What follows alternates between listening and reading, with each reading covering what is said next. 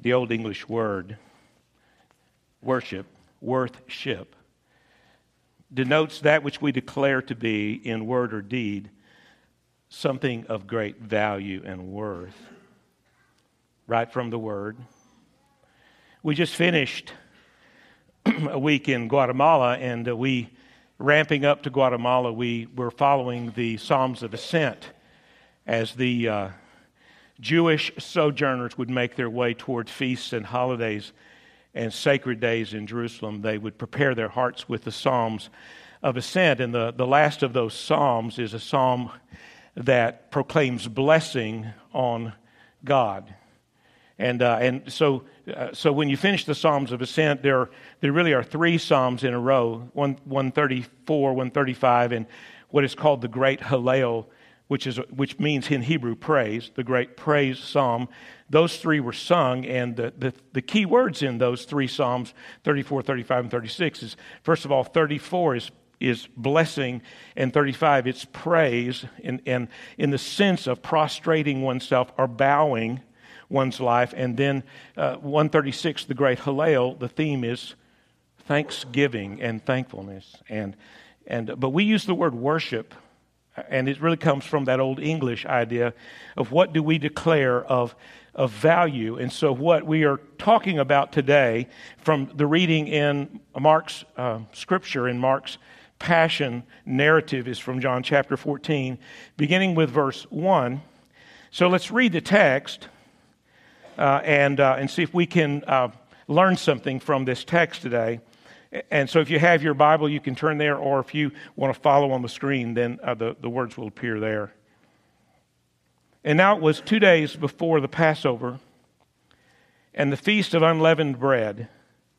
And the chief priests and the scribes were seeking how to arrest him by stealth and kill him.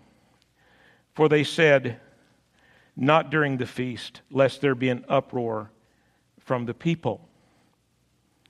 And while he was at Bethany in the house of Simon the leper, he was reclining at table.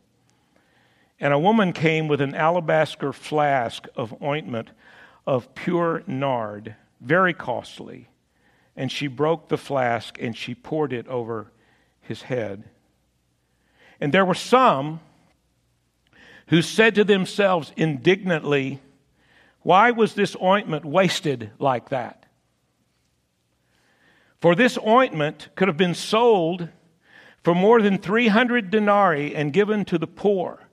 And they scolded her. But Jesus said, "Leave her alone. Why do you trouble her? She has done a beautiful thing to me. For you always have the poor with you, and whenever you want, you can do good for them, but you will not always have me. And she has done what she could. She has anointed my body beforehand for burial. And truly I say to you, wherever the gospel is proclaimed in the whole world, what she has done will be told in memory of her." Verse 10. And then Judas Iscariot, who was one of the 12, went to the chief priests in order to betray him. And when they heard it, they were glad, and they promised to give him money. And he sought an opportunity to betray him. I wanted you to see this beautiful act of worship in its context with what is on either side of that little story. Because Mark uses in his gospel a rhetorical device.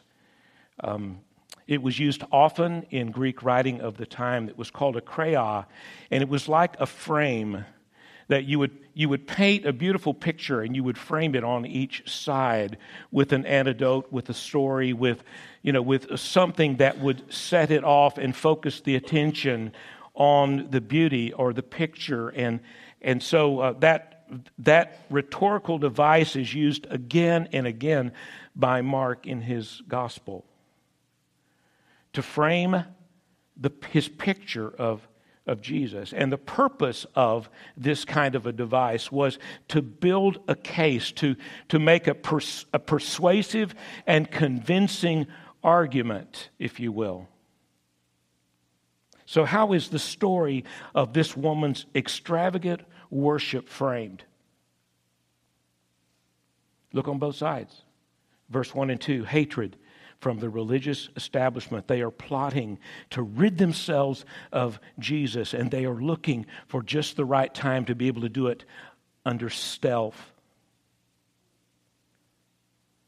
In verse 11, the opportunity presents itself. Judas comes willing to sell him out, and the price of betrayal, we know now, is 30 pieces of silver. Do you see the price tag? Do you see what we're talking about? Worship here. It's not new to Mark. This idea of recognizing who Christ is and his supreme value is inferred again and again and again with the use of these kriyos, these framing kinds of stories through Mark's gospel. Perhaps you remember that right before Jesus enters triumphantly into Jerusalem, he encounters Bartimaeus. And here's Bartimaeus. He's blind, and he has spread his cloak out on the ground in front of him so that people can toss coins into his cloak. And Mark frames the story of Jesus' triumphal entry, his coronation, his entrance into Jerusalem, with the story of how Bartimaeus just throws his cloak aside, money and all, and runs to Jesus and bows at Jesus' feet. And the next thing we see as Jesus enters in Jerusalem, everyone's taking off their coats and their cloaks, and they're laying them in worship before Jesus as he rides the donkey. Do you see? He frames it so that we will see the coronation of Jesus. And then think about this on Monday. That was Sunday. On Monday, Jesus is walking into Jerusalem and he curses the fig tree. And what happens on Tuesday? Tuesday morning, they walk again beside the same fig tree, and it's mentioned again. This time the disciples notice that it is withered. You see, what did he just frame there? What happens on Monday when Jesus gets to the temple? He begins to turn over the tables of the money changers. They have made the temple, the worship of God, about exchanging money and selling product. Josephus, the Jewish historian, said that this period in the life of Israel was called the Bazaars of Annas, who was high priest when it all started. They turned literally the temple into a flea market, a place of commerce. Do you see the price tag we're talking about? It was about money. And Jesus overturns the tables. And the fig tree becomes symbolic of the fruitlessness of their religion, their commercialized, their business-like, their greed and avarice, their hypocrisy. And think about it. So Tuesday, which Chad talked about last week, when they get into the temple again, the question is posed to Jesus. Do we pay taxes to Caesar? Money comes up again. Do we pay taxes to Caesar? And what did Jesus say? Render unto Caesar what is Caesar's, unto God what is God's. You see, what Jesus is intimating there is that there is a difference in economies. There is an economy of earth. There's a worldly economy, and then there's what? A heavenly economy. There are the economics of heaven, very different. And Jesus says, sure, give Caesar what Caesar wants, but give God what he wants, what he is worth. Do you see? And it's framed there for us. It's framed by in this instance, the very last thing that happens in the temple that day. It's a strange little story, and it leaves me scratching my head sometimes when I read it in this context. Because here's Jesus been embattled all day long with the hypocrisy of the religious leaders, and the very last thing that happens in the temple as he has finally sort of gone back into the hallway, into that, that shaded hallway off of the court of the Gentiles, where the offering plates are, if you will. And he notices this little woman who puts in, 2 leptons, 2 little tiny coins, the smallest Jewish minted coins there were. And he says to his disciples, guys, don't miss this. Don't miss this. She knows how to worship. He's framing everything for us. Do you see it? You see the story of this little woman and her 2 leptons is on one side, and on the other side you have Mary, who literally breaks the flask of fine and pure perfume and pours it entirely out on Jesus. Do you see these 2 instances of worship in between? You've got all of this intrigue and all of this backroom plotting, all of the religious leadership and their hypocrisy. But you have a picture of pure worship and pure religion on either side. It's a very interesting, Mark's gospel is very interesting for that reason. I love it because of that. There's something else I love about Mark too, by the way, and I've said this before, is his language is so rough, it's so raw, it's so unusual in places. And let me just give you, for instance, of that. When Mary breaks the ointment on and pours it on Jesus, they begin to have this rumbling in the room. Literally, he says there were some of them in the room that became indignant. And the word literally means they thundered. It's like the idea of the rumbling when clouds butt together. And they began to rumble. They began to thunder. Okay? Why was this ointment wasted? Now listen, verse 5, I love this. For this ointment could have been sold for more than 300 denarii and given to the poor. And they scolded her. They scolded her. Now, literally, another translation says it this way. They began to murmur against her. Okay? And the Greek word there, I'll give you this one Greek word because I love it. It's embraimeomai. Embraimeomai. It's the combination of an M, which adds force to it, and brimeomai. A little used word for anger in the Greek. It's only found several times in all of the New Testament. And literally the word comes from the idea of the snorting of a horse. The sound that a horse makes when it's not happy. And it snorts. Do you get the picture? Brimeomai, we get the word bray from it. It's like the braying of a donkey or the braying of a mule. In short, Mark is telling us that the disciples were acting like jackasses. That's really what he's saying. That the disciples began to kind of have this discussion with each other, and they were acting like jackasses. Now, you see what you can learn in church? My wife says I don't need to learn anything about that. My sweet wife says I know all I need to know about making comments under my breath. Right, honey? Okay. But I love Mark for that. Okay.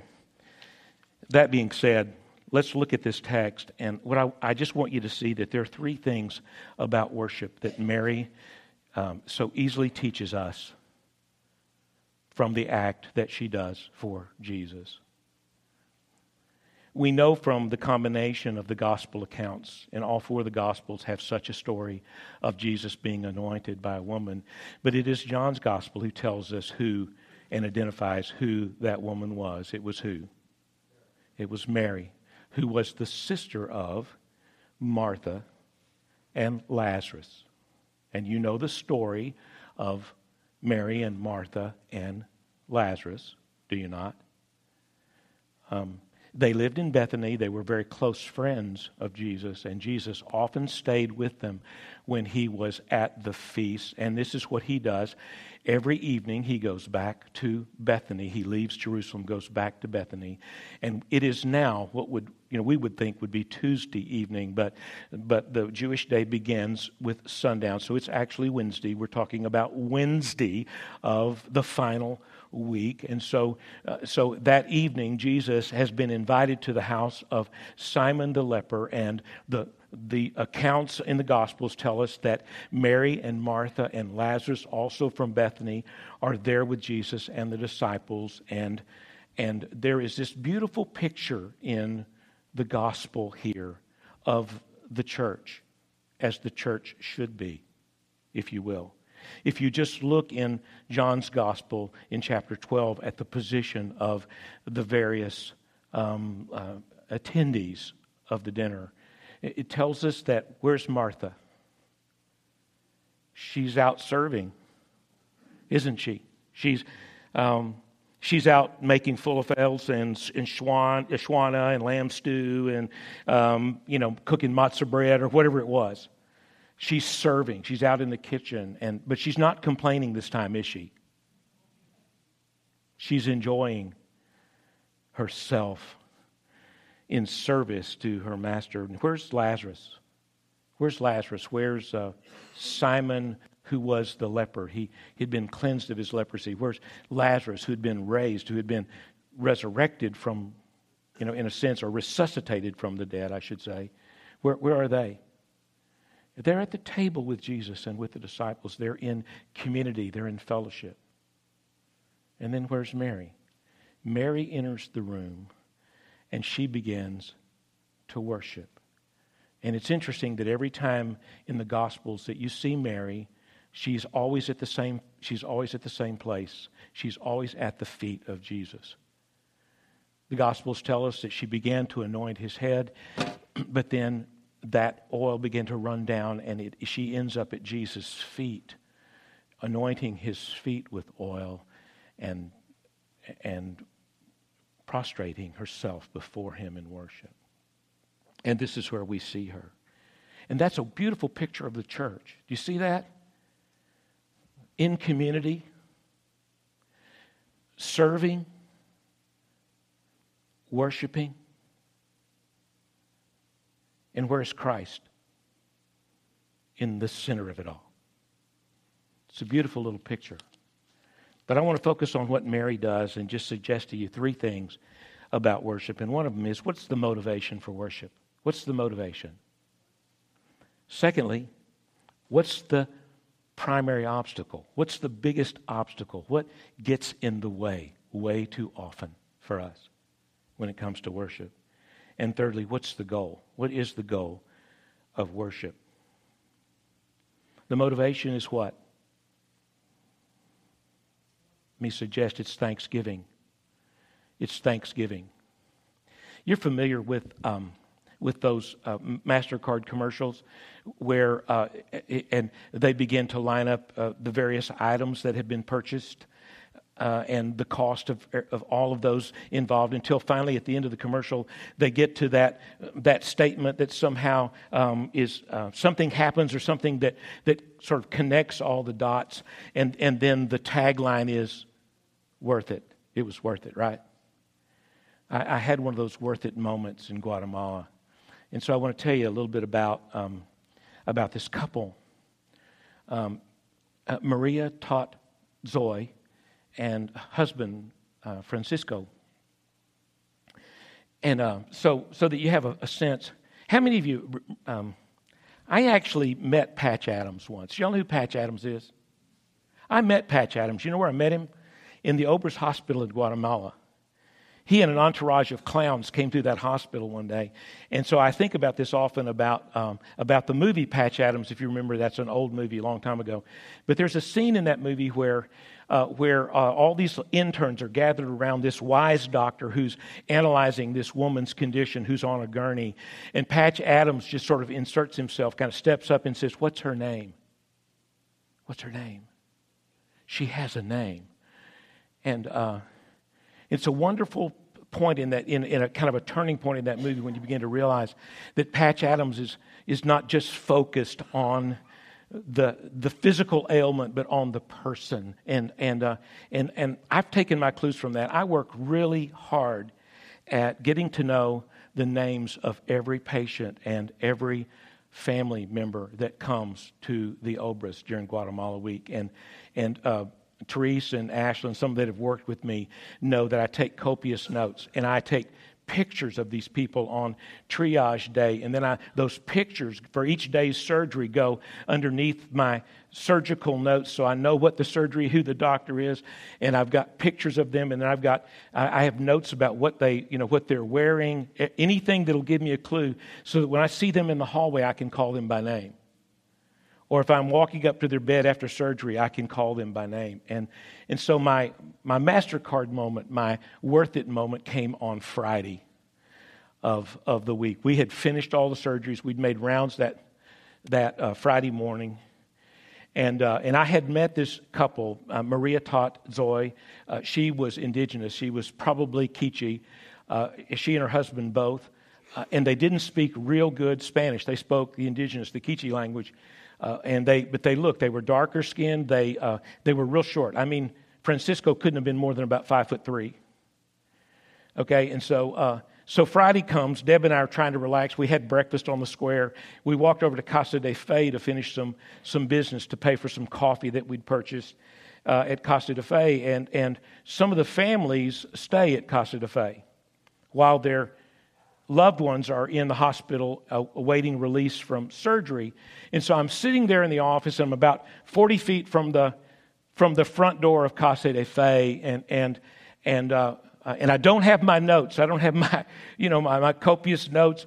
But I see, just out of the corner of my eye, I see this little man walking up to the door, about to go out the entrance of the door. And he had this red baseball cap on, and it just clicked with me. That's Francisco. And so I said, "Francisco." And he turned, and when he saw me, his face just lit up, and he was carrying these 2 bags of clothing and food and whatever, and he just dropped them, and he just made a beeline for me. I mean, I didn't move. I couldn't have moved 3 steps, and he was right there in front of me, and he wrapped his arms around me, and he said, I bet he said gracias. I mean, he couldn't speak a lot of Spanish, and I can't speak it either, but he must have said gracias 8 or 10 times as we just hugged, embraced. It was my worth it moment for the trip. Wow, I know why I come. I know why I do this, because He's worth it. And can you consider what Mary has gone through? Just 2 weeks prior, Lazarus has been sick, and he dies. And he's 4 days in the grave. And when Jesus finally shows up, they're frustrated.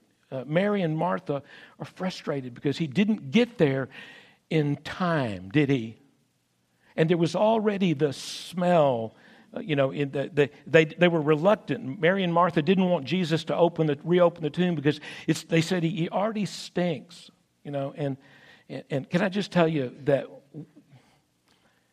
when you meet some of these ladies, little old ladies, Maria was like 72 years old. When you meet some of these ladies, they have needed a hysterectomy for probably 8 to 10 years, and they are. Normally, by the time we see them in surgery, they are a condition called prolapsed. And one of the things that happens with it is they stink. There is a stench that follows them around, these ladies. It's an embarrassment to them. It really is. And I think about this, that Mary has smelled the smell of death, has she not? And now, as she walks through the room, what does she see? She sees Lazarus in conversation with Jesus, laughing and sharing a meal with Jesus. Can you understand how thankful she might be? And her worship is, get this, it's not impulsive here. It was not an impulsive I think I'll just go get that bottle of perfume. I don't think so, because she's at Simon the leper's house. She has brought with her, with intentionality, and she's waiting for her moment. But her heart is so full of gratitude when she thinks of everything that Christ has done for her and for her family. And she understands and knows who He is. And so it's motivated by gratitude. Now, what's the biggest obstacle? What's the biggest obstacle to our worship? Let's be honest. It's pride.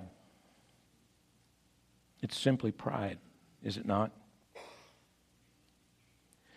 We become cold and calculating sometimes, and we want to be in control.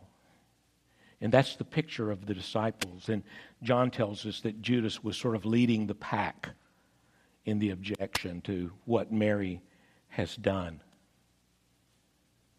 But Mary comes to this realization that it's not about her.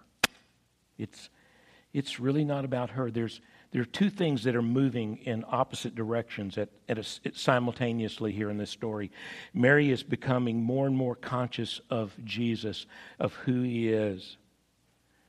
She's heard Him talk about what's ahead for Him. He stayed in her home.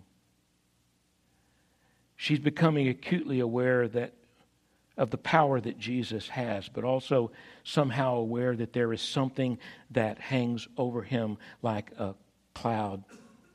She's becoming more and more conscious and aware of Jesus, and she's becoming less and less self-conscious until at last her focus is totally on Him. Do you see it?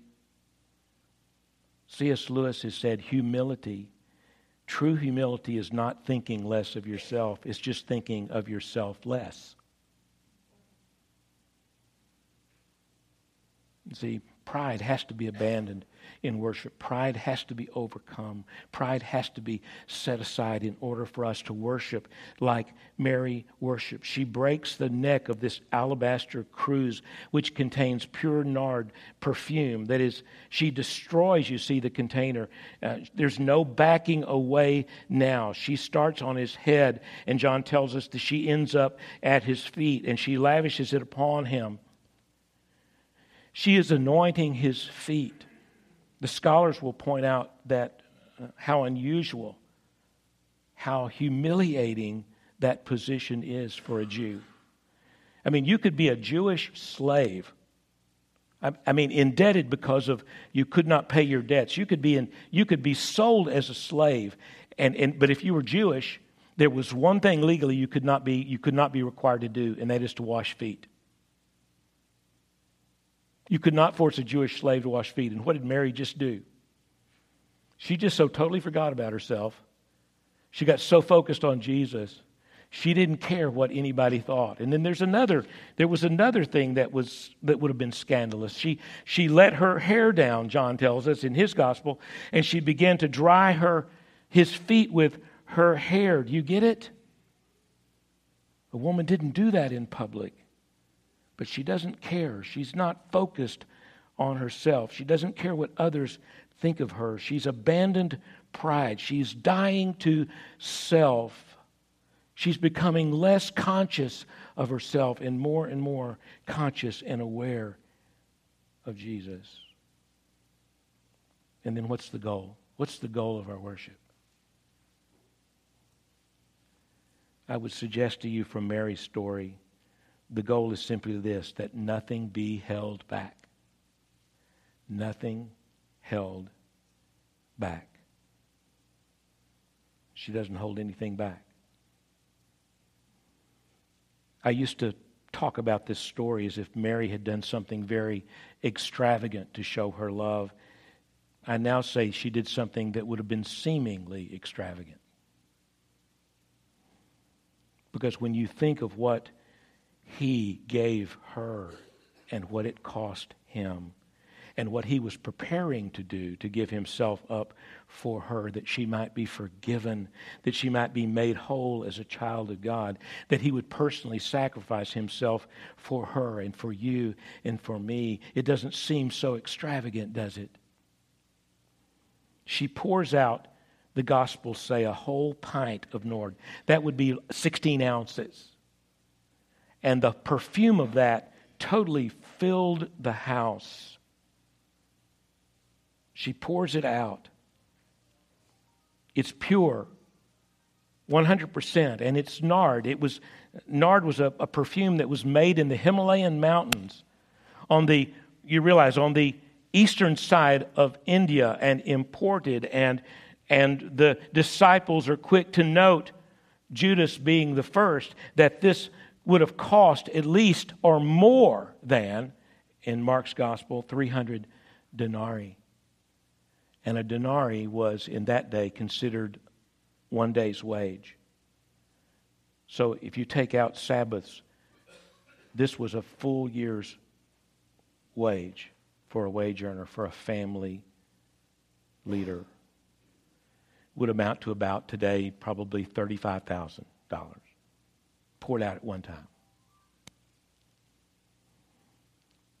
But what's the goal of worship?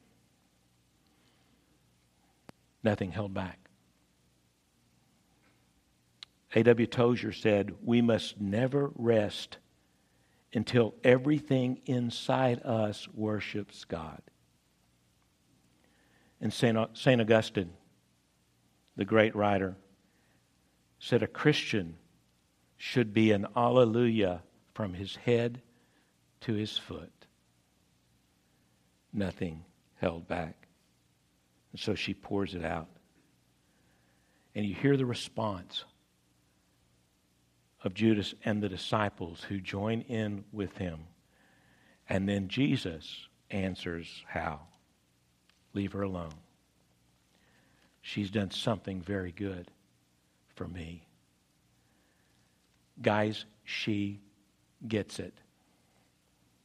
She understands what I'm about to go through. She has anointed me beforehand for my own burial. And so every time the gospel is preached, and everywhere the gospel is preached, this woman will be remembered for what she did. So let's just end with the gospel, can we?